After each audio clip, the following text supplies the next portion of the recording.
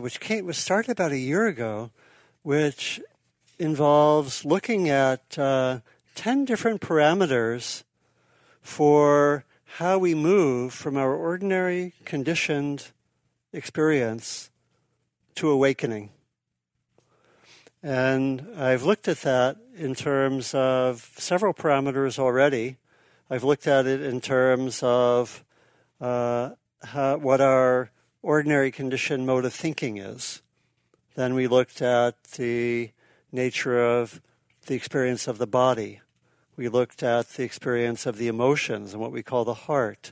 And we looked at the sense of self. And in each of those, there is a really major shift from the way our ordinary conditioning is to how we experience a particular modality in the context of an awakened being, and in the context of becoming a Buddha, becoming an awakened being. And so the last two times we've explored what the experience of time is like in our ordinary conditioning and what it might look like when we are awake. In the guided practice we just did, we went through several main ways to practice. I should back up and say the whole structure of these talks is threefold: identifying the nature of our ordinary mind and conditioning, number one, looking at the way that according to a particular modality, like time or like mode of thinking, how that appears for an awakened being, and then of course asking, how do we go from ordinary conditioning to awakening? What kind of practices do we do? That's the core structure. And so in our guided practice today, we explored 3 fundamental practices for shifting from our ordinary conditioned sense of time. And I want to really start with those and point to, in a little more depth, to the awakened experience of time and timelessness, and then come back to the other way we practice. The ways I identified were learning more to be in the present moment, number one. Number two, studying change and impermanence. And number three, opening to what we might call a timeless awareness. And the fourth way to practice comes up when we do any of the first three. It's seeing more clearly our conditioning, our habits, our patterns. And as I'll bring out a little further, a lot of our habits and patterns are strongly influenced by culture and society. In other words, we experience time, many of us know this from having maybe traveled or been in other cultures, we experience time in a way that's very, very different than we might find in other cultures. You know, for example, most Native American and indigenous cultures have a very different sense of time. In fact, in a lot of the languages, like I think the Hopi, for example, I think have almost no sense of past, present, and future in their language. They don't even have the same language structure, right? Let alone how they experience things. And those of us who've spent time in indigenous cultures know that. I'm not saying one's better or worse, but it's different. The conditioning's different. You know, and I know, we even have the phrase, some of you know, Indian time, right? And I know from having particularly spent time, so to speak, in the Pacific Northwest, gone up to British Columbia with in Canada, what they call First Nations friends, who've taken me into ceremonies and, in fact, a potlatch over 3 days. Totally different sense of time. There was no sense of when the whole thing would begin. It was a general sense, probably in the afternoon sometime. And people would just gather, and at a certain point, it would begin. not like this class. Right? Not like retreats. Or you do retreats here, we have, 9 o'clock sitting, 9:45 walking meditation. So, and again, I'm not saying one's good or bad. There are virtues of either. But we'll give more time to that focus on the social and cultural conditioning. So this first way of practicing, and this is, we could say, a first aspect of the Buddha mind, is that we're more in the present moment. In fact, the Buddha seems to live in the present moment with the capability of talking about the past or future. Okay. Passage from the Buddha, instructions for present-centeredness. Do not pursue the past. Do not lose yourself in the future. The past no longer is. The future has not yet come. Looking deeply at life as it is now, in the very here and now, the practitioner dwells in stability and freedom. So there's some sense that present-centeredness is connected with stability of mind, as we explored in the meditation, non-distractedness, and also with freedom. Right? We'll explore that further. How is that connection? A poem by Thich Nhat Hanh. I have arrived, I am home, in the here and now. I am solid, I am free, in the ultimate I dwell. And we find this in multiple traditions. I was thinking, again, the famous passage from Jesus, you must become like little children in order to enter the kingdom of God. And what does that mean? Well, I think it's referring to a sense of presence, timelessness. We've looked and seen how the ordinary sense of time develops slowly in children and is not fully there until children are 7 or 8 or 9. And so part of that sense of being like little children is touching the timeless. This is from Eckhart Tolle. Time isn't precious at all because it is an illusion.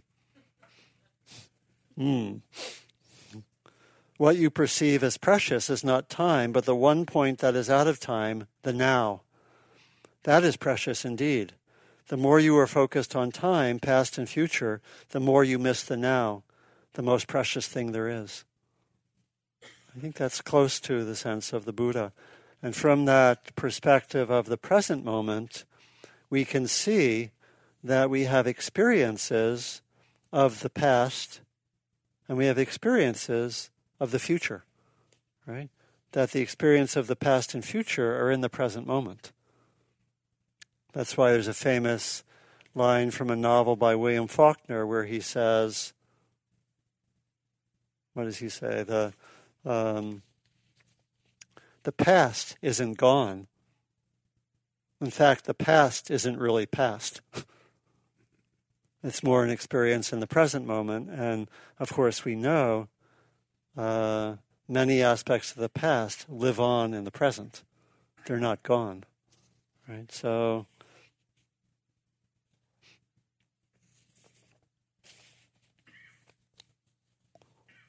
we look then at how to practice in the present moment. Again, this is what we were exploring in the guided meditation, that we, in order to be present-centered, we need some steadiness, we need some stability of mind. And so in our initial practice, we typically try to gain more stability. Without that, we just are flitting back and forth very often between the past and the future. Again, I've mentioned several times, this was my experience when I started meditating, mostly just continually in the future, doing planning, which is, again, very, very, very culturally conditioned, socially conditioned. You don't find the same thing in other cultures. Again, there are virtues with being a lot in the future. Sometimes you have good plans. but one often misses the present moment. And so our training is to have more stability of mind, to be more present-centered, especially to see what takes us out of the present, which are probably two main things. One is being caught up in thinking. For me, when I was first starting practicing, I was thinking all the time. And it's very common in our culture. Thinking all the time, which can, of course, be mediated electronically. Right? That how many of us, most of our days, we're thinking all the time. Right? It's quite common.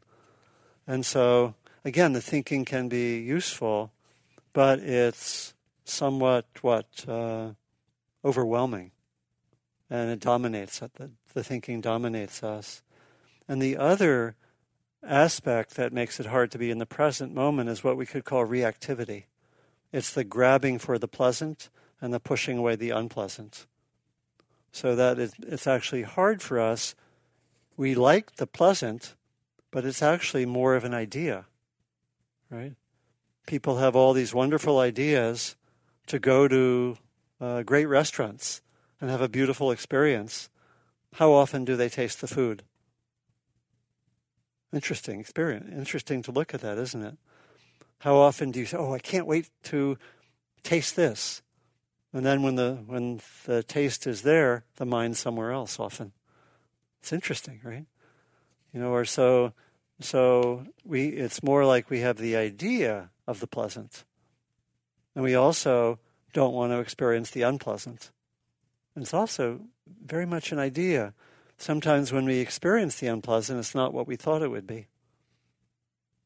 But we're scared of the unpleasant and we grab at the pleasant. So these are two fundamental aspects of our conditioning that we study very closely in meditation. And as we do that, we notice the patterns of thinking, we become less dominated by thinking, and we study our reactivity, which can be a long study, right? We study our main patterns of reactivity.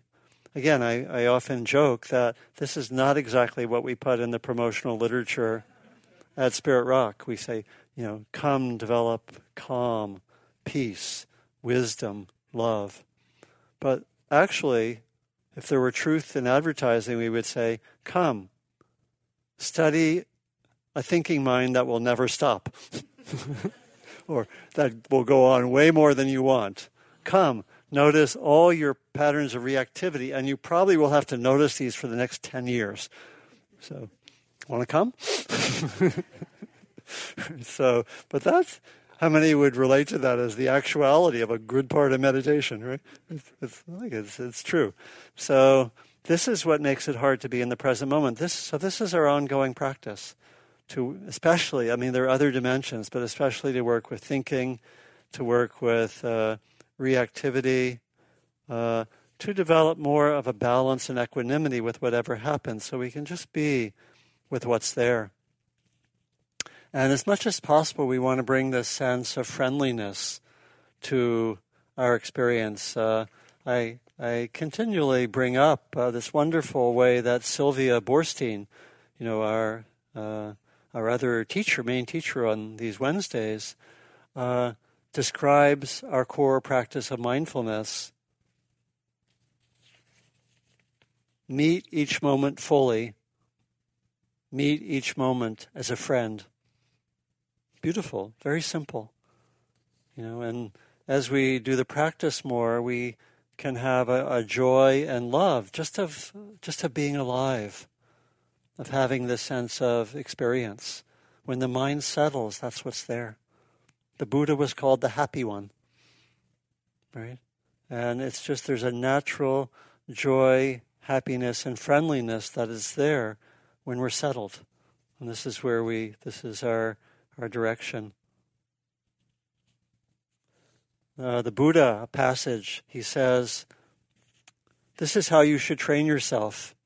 In the seen will be merely the seen, in the heard will be merely what is heard, in the sensed will be merely what is sensed, in the thought will be merely what is thought.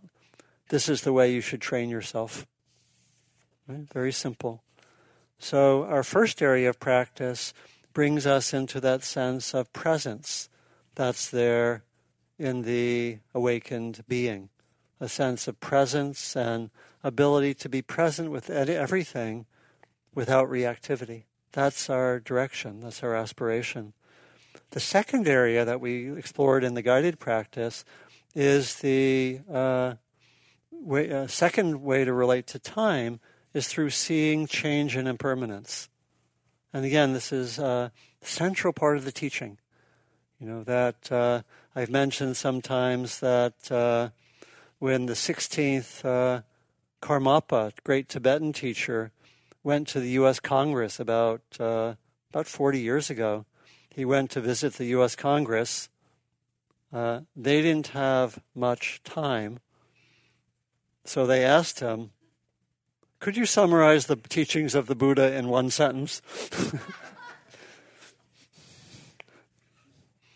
Maybe if they had asked for a few days with him, we wouldn't be where we are with the current events. But I won't go there in much depth unless I'm requested to. So he said, he was asked, could you summarize the teachings of Buddha in one sentence? And this is what he said to the U.S. Congress. He said, everything changes. That's it. And Suzuki Roshi, the great Zen teacher, was asked a similar question. Could you talk about the essence of Buddha? What's Buddhism in a nutshell? He said, everything changes. Right? So impermanence is so central. And, the Buddha continually pointed to impermanence and change. In fact, many of you, we've looked at this sometimes. The three fundamental areas of insight that lead to freedom are insight into impermanence, insight into our patterns of reactivity, or dukkha, and insight into the very nature of the self, anatta, or not self. And that's all of practice aims at that. That brings liberation. And so impermanence is very central. And this is again found in other traditions. I found a very beautiful passage from Rumi, the Sufi poet, Islamic poet. I am an ark in the swift flood of time, and my companion's a fellowship. Who throws in with us sails into light.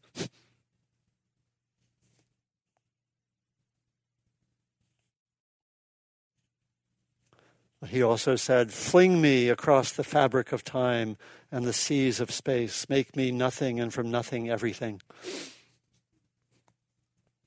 And so again, that's in his own language. That's quite close to what the Buddha was pointing to. And so we can see impermanence on a gross level quite easily. We can see the seasons changing. We can notice night and day and so forth. We can notice how my stomach is full one moment and I'm hungry the next, right? We can notice those changes.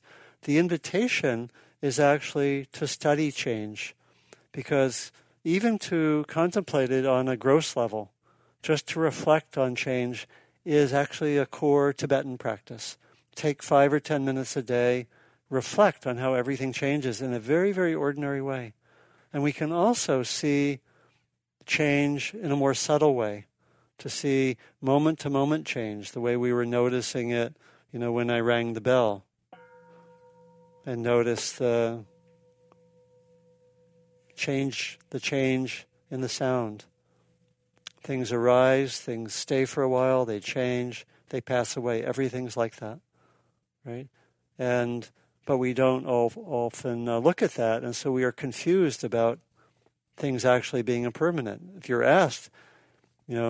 If I'm asked, are things impermanent? Yes. But do we know that in our guts? I often ask for a show of hands, how many people will die? I'm not going to do that now. And typically less than half raise their hands. So What's that about? We could do a whole series on that, but there's some way we don't see the subtle aspects of change and impermanence, and some of that's again because of language and thinking. The philosopher Wittgenstein said that language and concepts bewitch us, and we don't see reality accurately because we live in the structure of words and language. And meditation helps us to go beneath language and to see impermanence more clearly. And we can do it in a very simple way that we were doing it in the guided practice. Take a sense like sound or body sensations, or could take all of experience and simply track impermanence moment to moment. Very simple experience. It can be quite profound. I've sometimes done this for days on end. I found it brings a great amount of joy. It's like being there and just noticing life moment by moment and watching it come, arise, stay for a while, change, pass away every moment. It can be quite a beautiful practice.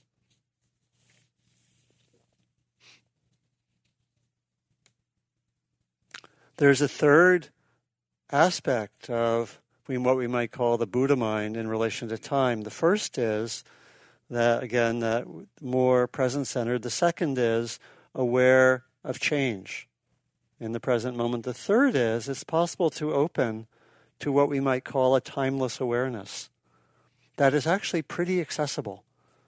How many of us, when I gave the instructions in the guided practice to tune into awareness, could in some way notice awareness there? How many of you could notice? And how many of you could have a sense that that awareness is not changing? It's just like steady in some way, right? That is accessible, that sense of timelessness. We just mostly don't go there much, right? But if we can actually access that sense of timelessness, let it build, let it develop, and we can do this in meditation, it's not hard to access. It's pretty hard to have it be stable for a while. That can require more concentration and so forth, but it's a way of tuning in to timelessness. And this is pointed to, again, by the Buddha and many other teachers, that there's a core aspect of our being which is timeless. And we can access that, and actually out of the timeless, we can experience time. The Jewish Hasidic teachers talked about dragging time into the timeless, right? And having them both be there. And ultimately, when we have a lot of experience with the timeless, it's actually no longer, we're not even referring to time anymore. The timeless ceases to be timeless. It's just something occurring, so to speak, right? And that it's possible to experience neither the timeless nor time. Does that make sense? Or is that another step or two? Okay. Again, Rumi said, "Come out of the circle of time and into the circle of love," because he thinks that these profound qualities of love and wisdom and deep awareness are in their deepest expression beyond time. And we may experience that in our relationships, where we may connect with another being or connect with the earth and have a sense of the timeless. And I imagine all of us have had some glimpses of that. How many have had glimpses of that timelessness with another person or with the earth? Yeah, let's raise the hands if that's true. Yeah, so and it's again experiencing that often or experiencing that in a stable way. That's harder generally, but some access to it is possible.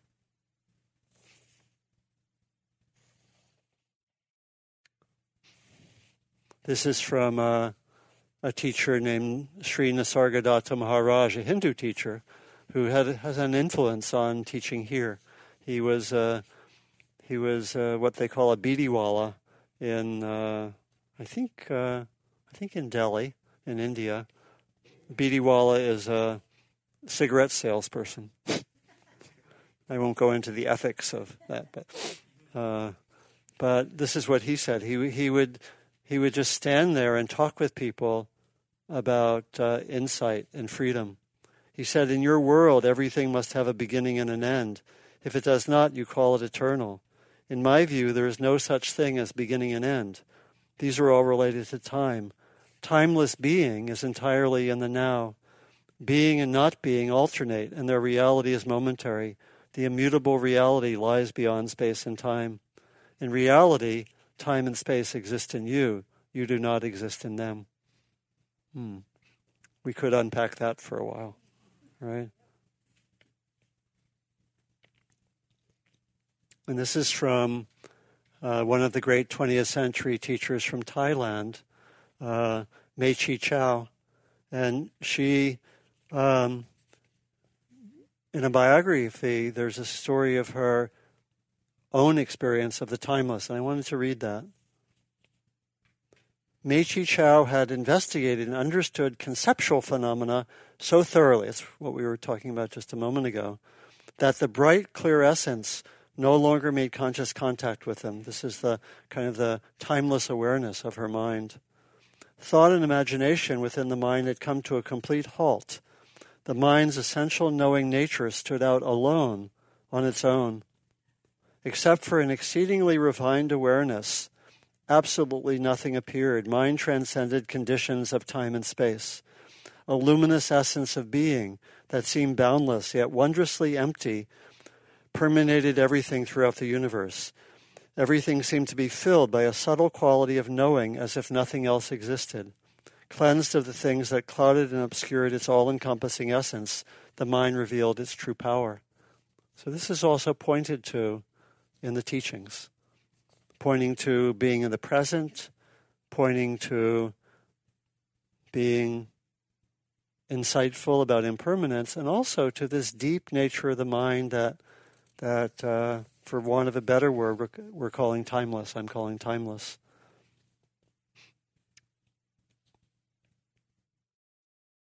And so we can practice in those three ways: more in the present moment, studying impermanence, and finding access to this timeless awareness. Again, we can do it in simple ways, and the guided meditation earlier is recorded and will be available on Dharma Seed. You can use that if that's helpful. There are other people who teach that. And then coming back to the fourth way of practicing is basically noticing what makes practice of the first three difficult or challenging. And this is mostly where we'll hang out. Right, this is called being with all our conditioning around time. And I wanted to mention a few of these. Some of these we brought up, and I want to leave a lot of time for discussion, because part of the invitation last time was to explore what are your patterns of time? What are the patterns that you find? And I've mentioned, I won't go into it so much, that it's interesting to see how, according to developmental psychology, time is a kind of construction that children learn to live into. It's not there originally. It comes as they mature. The sense of time only comes with time, over time. Okay. And I wanted to go in a little more depth about a dimension that's obvious when you look at it, but it's not so, we haven't gone into it so much, which is the fairly intense social and cultural conditioning about time, right? That when we're looking at our experience of time, we really have to acknowledge how deep that social and cultural conditioning is. I mentioned that near the beginning and referred to some other cultures, but in different cultures, it's quite different. I found a study, which I want to read a little bit about the cultural dimension of time, or how time is in different cultures. Attitudes to time in, for example, Mediterranean, Middle Eastern countries are very different from that in time-conscious cultures like North America and Northern Europe. Attitudes to time may differ between different cultures in often quite significant ways. For example, being late to an appointment or taking a long time to get down to business is the norm, an accepted norm in most Mediterranean and Arab countries, as well as in much of less developed Asia. Such habits, though, would be anathema, meaning awful, in punctuality-conscious USA, Japan, England, Switzerland, and so forth. For example, in the Japanese train system, on time refers to expected delays of less than 1 minute, while in many other countries, up to 15 minutes leeway is still considered on time. Right? Interesting, right? Very, very different. Cultural attitudes to time also differ throughout history. The pace of modern Western life, with its fast food, express delivery, instant coffee, sell-by date, speed dating, speed dialing, as well as our reliance on clocks and the constant time pressure we seem to find ourselves under, would probably be absolutely incomprehensible to someone just 100 years ago. Interesting, right? Before transcontinental railways and the telegraph and the introduction of standard time in the 1880s, different countries, states, and often neighboring towns kept their own time with no attempt at consistency. Even though clocks and later watches were widely available, much of the world still estimated their time by the natural rhythms of the sun and the moon until the 19th century.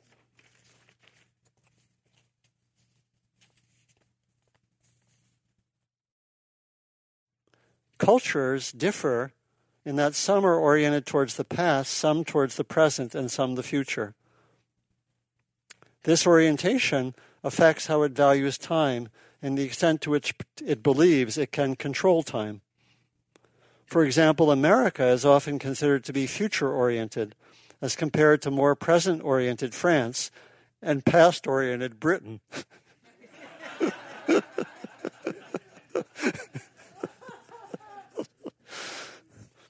Often, but not always, a past orientation arises in cultures with a long history, like India or China, and a future orientation in younger countries like the USA. Future-oriented cultures tend to run their lives by the clock. The United States is one of the fastest-paced countries in the world, perhaps partly due to the fact that many Americans are always looking to the future, striving for the American dream, so-called. It is a culture that values busyness, which equates a hectic and frenzied lifestyle with success, status, and importance. Japan is also an extremely time-conscious culture, although the Japanese probably lay more emphasis on time management and efficient lifestyles than Americans, and consequently may feel less constantly rushed and frustrated. Some cultures appear to have little or no time orientation and tend to exhibit not so much a relaxed attitude to time as no attitude at all. The Paraha tribe of the Amazon rainforest is often mentioned. They have an extremely limited language based on humming and whistling. They have no numbers, letters, or art, no words for colors, and no specific religious beliefs, no creation myth. They also appear to have no real concept of time. Their language has no past tense, and everything exists for them only in the present. When they can no longer perceive something, it effectively ceases to exist for them. The Hopi, again, have a language that, as I mentioned, that lacks that lacks verb tenses, and their language avoids all linear constructions of time. The closest the Hopi language comes to a sense of time is one word meaning sooner and another word meaning later. It comes as no surprise to learn that their religious beliefs involve a cyclic view of time, similar to what we find with ancient Hindu and Buddhist notions. So that's maybe enough to see that, we're in a bubble, right? We're in a bubble that's deeply influenced, and our sense of time has this very, very strong sense of conditioning, right? And within that, I think it's helpful to look at some patterns. I'll just mention a few, and then I want to open it up and invite you to maybe name some of the patterns you see or you've seen in the last week, as well as to ask any questions or give any reflections related to the four forms of practice that can be there to help us work with time. First, present-centeredness. Second, being with impermanence. Third, opening to timeless awareness. And fourth, looking at our conditioning. So, we've explored how we cling to memories. We cling to memories of the past very, very often, both positive and negative. I also mentioned how when we've had difficult experiences in the past, and this can actually be cross-cultural, that when we have difficult experience of the past, we're often locked into the past. Trauma can do that. Trauma locks us into the past so that we project the past and the fear of something happening onto the present moment. And we may do that a lot, even with things that are less than traumatic, right? So we can be, in various ways, scared of the future, but preoccupied by it. And again, the invitation is to keep on studying these patterns. I mentioned how sometimes we want to stop time. I mentioned this in relationship to the phenomenon of aging, and how when a culture doesn't value the older people as much and values the younger, we'll try to stop time so we don't think we're aging, right? Whether we're young, middle-aged, or older, right? And we can notice that in our conditioning, very strong. Being a future-oriented society, we tend to want to control the future. Plan it. And again, I mentioned how I have pretty strong conditioning this way, and maybe a lot of us do. That I mentioned last time how I noticed initially in meditation how I was planning all the time. And later, when I had actually deepened my practice a lot and my mind got quiet, I noticed how I started to see that I was actually scared to be in the present moment. There was some kind of fear. I wanted to control the present moment. I wasn't aware of that till my mind got really, really quiet. I could notice it just like, I'm scared of the present moment in some way, right? So I could notice that. And we can see how we can be wanting to control the present moment. We can be afraid of unplanned time on days off or vacations. I'm not really being productive, we can think, when we're on vacation. And this can also occur very much when if we retire, right? Because the prevailing model of time is do a lot, be busy, be frenetic, then you have a meaningful life, right? And what happens when we retire? It can be scary, right? I'm no longer leading a meaningful life. And that can also occur sometimes if we work very hard when we're on vacation. So there are a lot of other patterns like this we could look at. We want to save time. We want to rush so we can get to whatever we're getting to. And it's, again, how many of us notice that we often have a sense of rushing? I'm very surprised sometimes. I could be on a month-long retreat, and I'm sitting on a bench in the forest, and I notice energy that's rushing. Like, where does that come from? It's so inappropriate to the situation, right? But it's like the conditioning just coming up, right? And I can study it and be with that. How many notice yourself rushing in inappropriate times? It's very interesting. So this is what we study, right? It's very, very interesting patterns. And maybe I'll finish just in a moment, but by saying that we can study these patterns, look at them. We can also do experiments, in which we set up time in a different way. So very ancient tradition is the Sabbath, right? Can you have one day a week which has a different quality of time? And then we would notice, gosh, I'm on my Sabbath day. I'm nervous. I'm not getting much done, right? But in people on a Sabbath day might just wander around and they maybe stay in the present moment, it's different. Can you take a day that's unplugged, right? That would be a way to look to both structure your life using a different sense of time and also get to see the conditioning, right? That's been really valuable for me. I've done something like a Sabbath day most of the last 35 years, and it really makes a difference. It's kind of, okay, unplug, off electronics, okay. Actually, my main Sabbath day is Wednesdays. And it's a wonderful new tradition.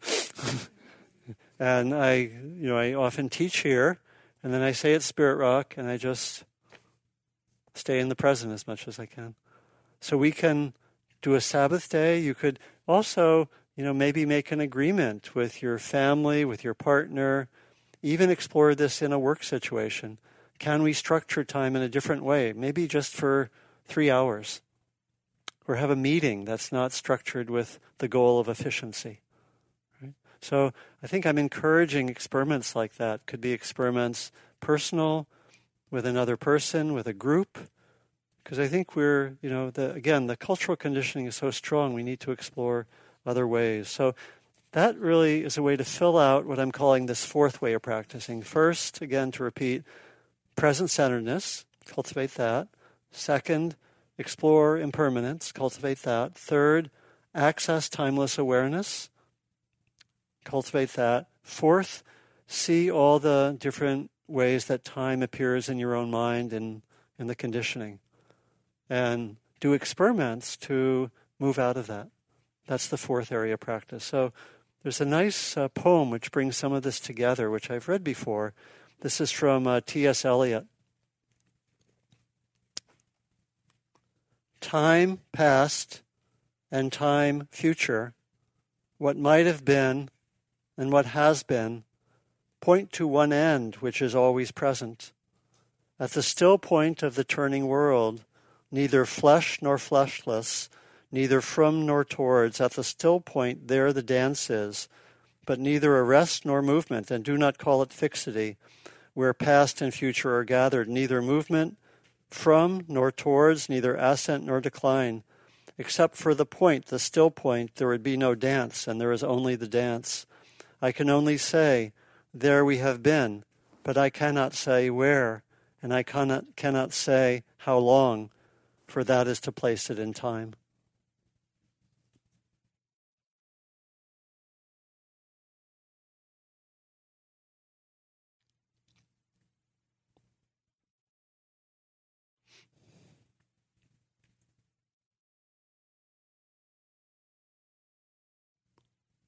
So let me invite any reflection or any questions, any sharing of some of your own discoveries about time or patterns of time.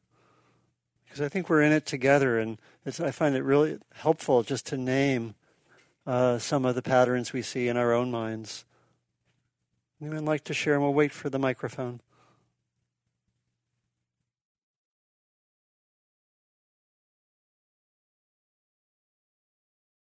I just would love to have more information about that you read about the different cultures and how they look at who wrote that, or could I find that? I found it on the web. Oh, you did? Yeah.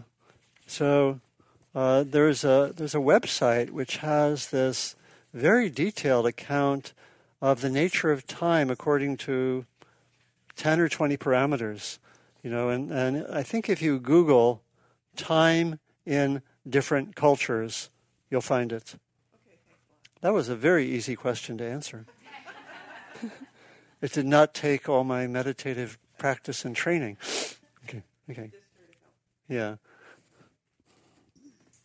And then up front next. Okay. Yeah. I feel like technology has really sped up our, the way our culture operates and expectations. That's right. So everything's faster. Faster. And, now big promotion of 5G. Yeah. Faster. And, I think I think I came across some books which talked about how the digital age is about acceleration of time, right? And again, we can be with those technologies more consciously or less consciously. And again, I think it points to the importance of knowing how they work. And of course, we've talked sometimes here about how it's been publicly admitted that they're designed to be addictive. Right? That's publicly acknowledged by some of the companies. Right? And so how to use what's beneficial, but how not to be so conditioned, not easy, right? Right. So Anne up front here.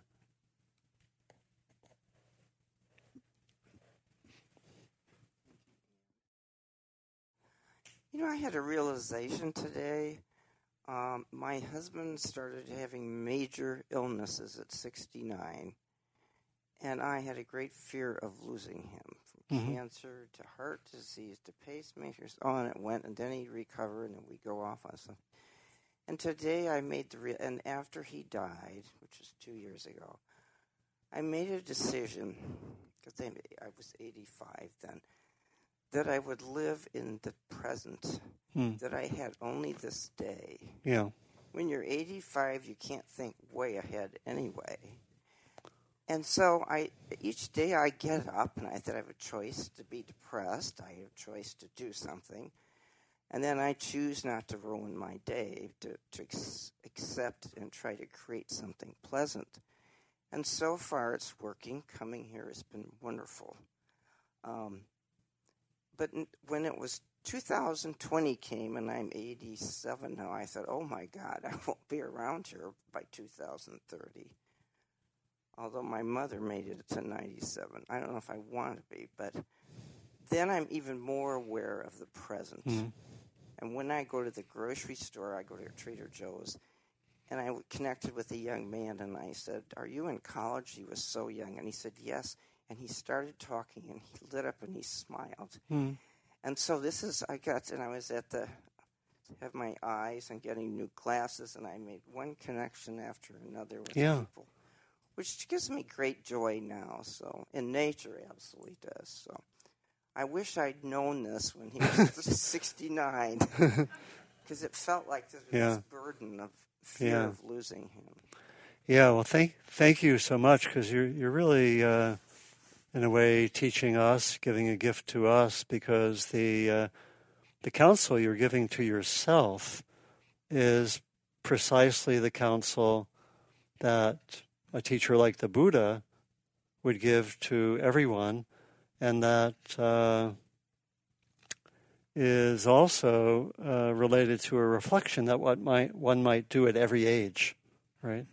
And that in Buddhist tradition and many traditions, there is a invitation to contemplate change and as much as possible be in the present moment, and to do this from a young age, even from a young age to contemplate death. In Buddhist tradition, I think in most traditions, one contemplates that if one's a serious practitioner, starting very young, right?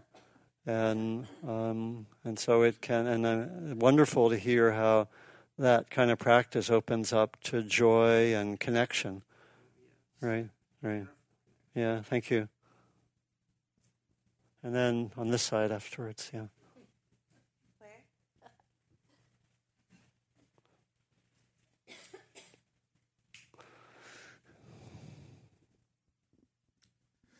Well, I recently retired almost a year ago, and a little closer.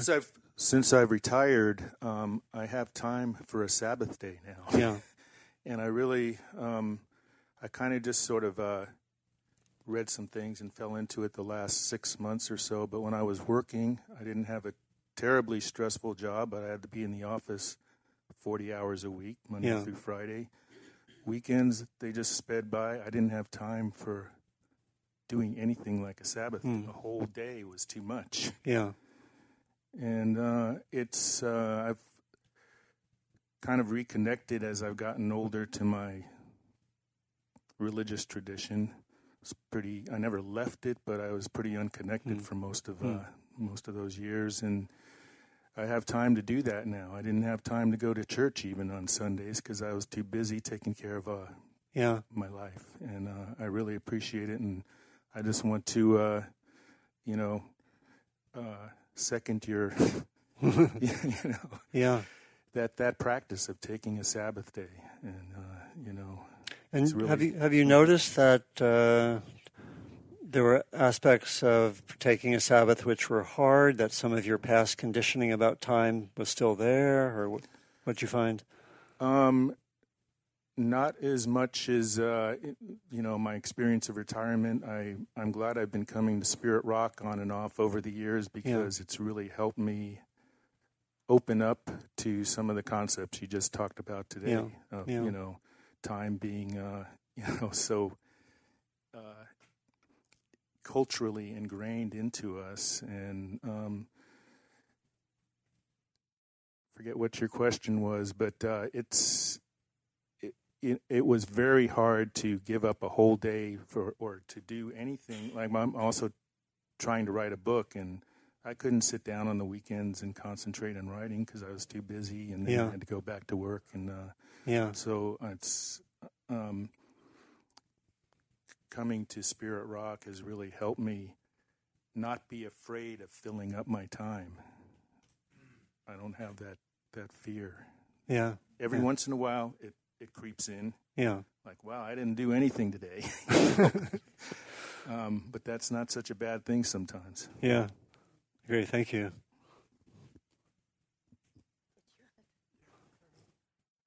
I just wanted to ask a question. You said that the U.S. is a future-oriented culture.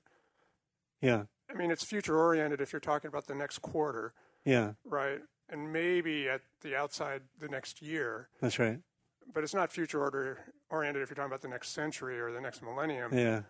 I wonder if you could just touch on that aspect of time. Yeah, that's a great point, really. I was reading from the text, but I think the distinction you're making between being future-oriented in one sense and not being truly future-oriented in another sense is really, really important, right? Because obviously, obvious in terms of sustainability and so forth and climate issues, as well as any number of other issues that the future orientation, very short term. That's what you're pointing to. So I think that's a very helpful clarification. That it's very short term. It's not future orientation on how should I live so that I'll really feel wonderful in 10 years. It's not that, right? It's rather how should I get this done in the next week or two, or how can I feel things? And again, a lot of it's unconscious. So I think that's a very, very helpful distinction. Thank you. My question is about thinking. Do you want me to save it? No, I'd like to hear it. Okay. Well, right now. Okay. But now it's over. Okay, next. Okay, so you were talking about thinking earlier. Yeah.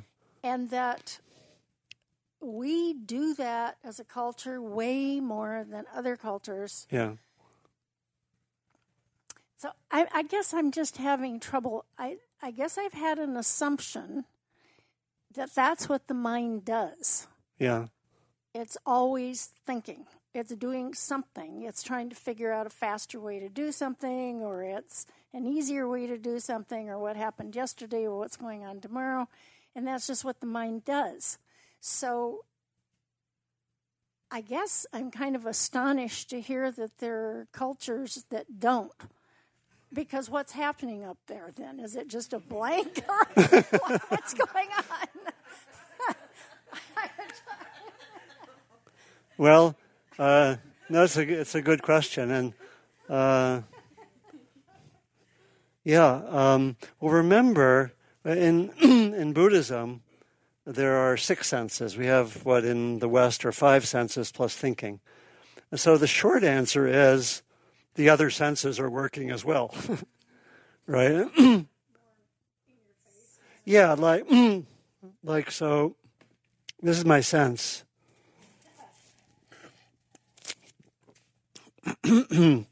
Is that, and I hear that, this is what I get a sense of from going to other cultures and hearing from people who reflect on the differences between cultures. So, what my sense is that the thinking all the time is not human nature per se, but it's a certain type of very strong cultural influence.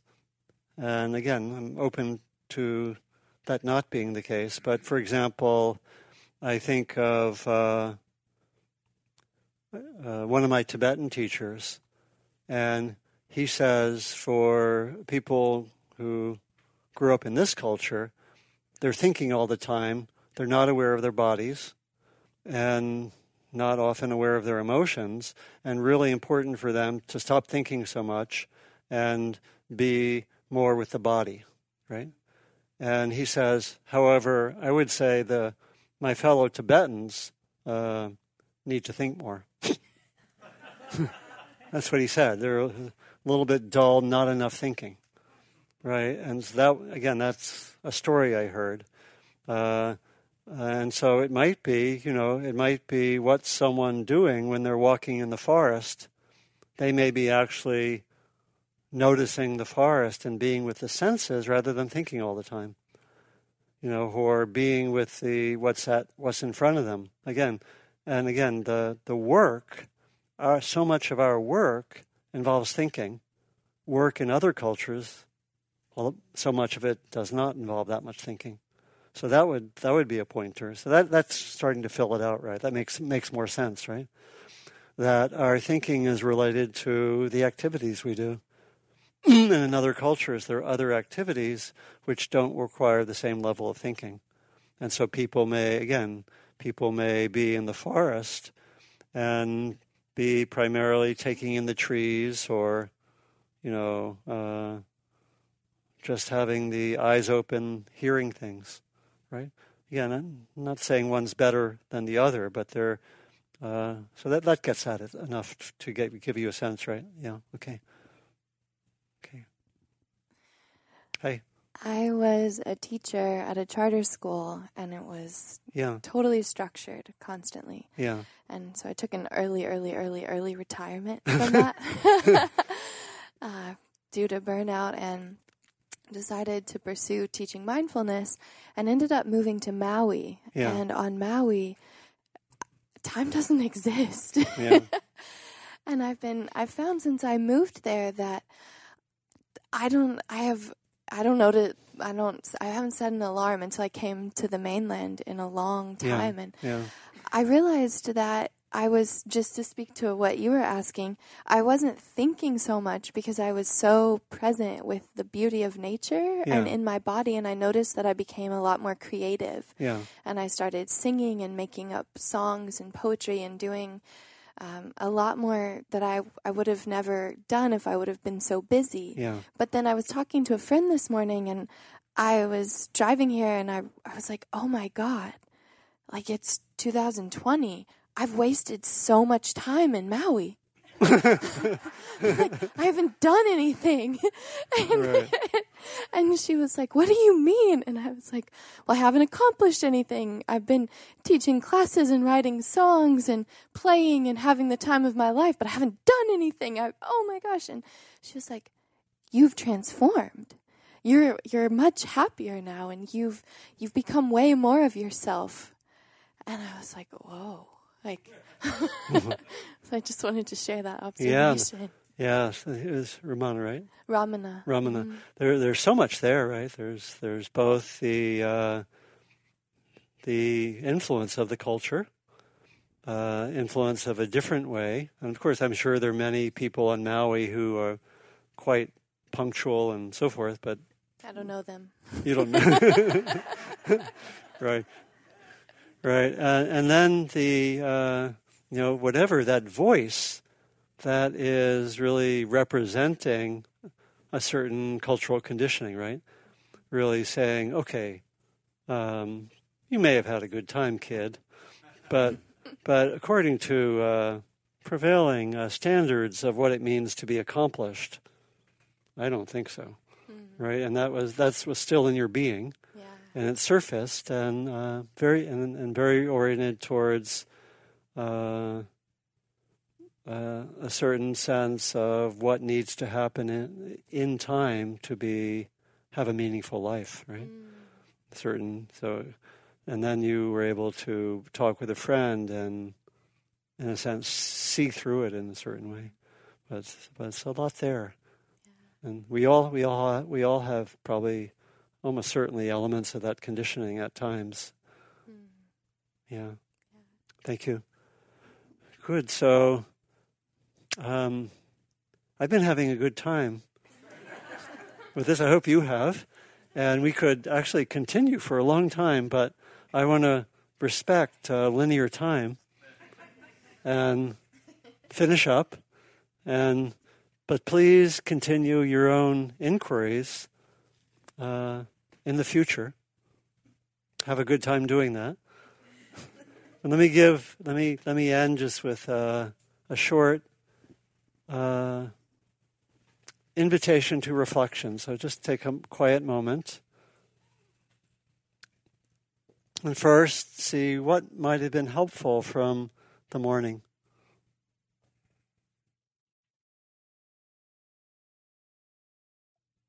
And how would you like to take this further?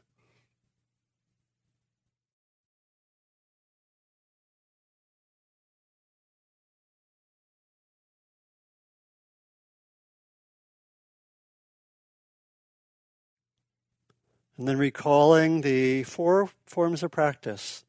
First, and not to do all these necessarily all the time, you might want to take one of them for a week or a period of time, or another one, and work with them so you really get to know them. So the first is that continually coming back to the present moment as a practice. It's our core practice, really, or core intention in mindfulness practice. The second is looking at impermanence. The third is touching timeless awareness.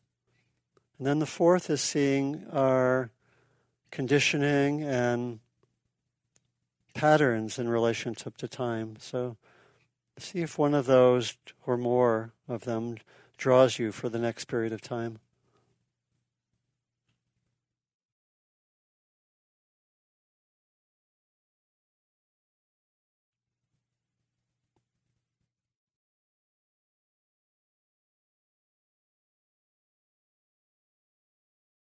Then we close by inviting our meeting, our practice. May it be of benefit for us. May it be of benefit to those in our lives.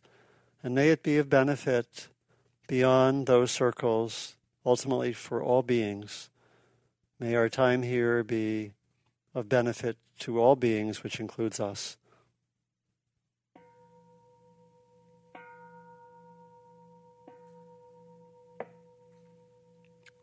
So thank you, and until next time. I plan to be here in 3 weeks. I'll be here for 2 successive weeks on the 19th and 26th. That's the plan. Thank you for that. I have such insight on that. Yeah. I worked for all those years. Yeah. And I could have at least had more peace. Yeah. Thank you for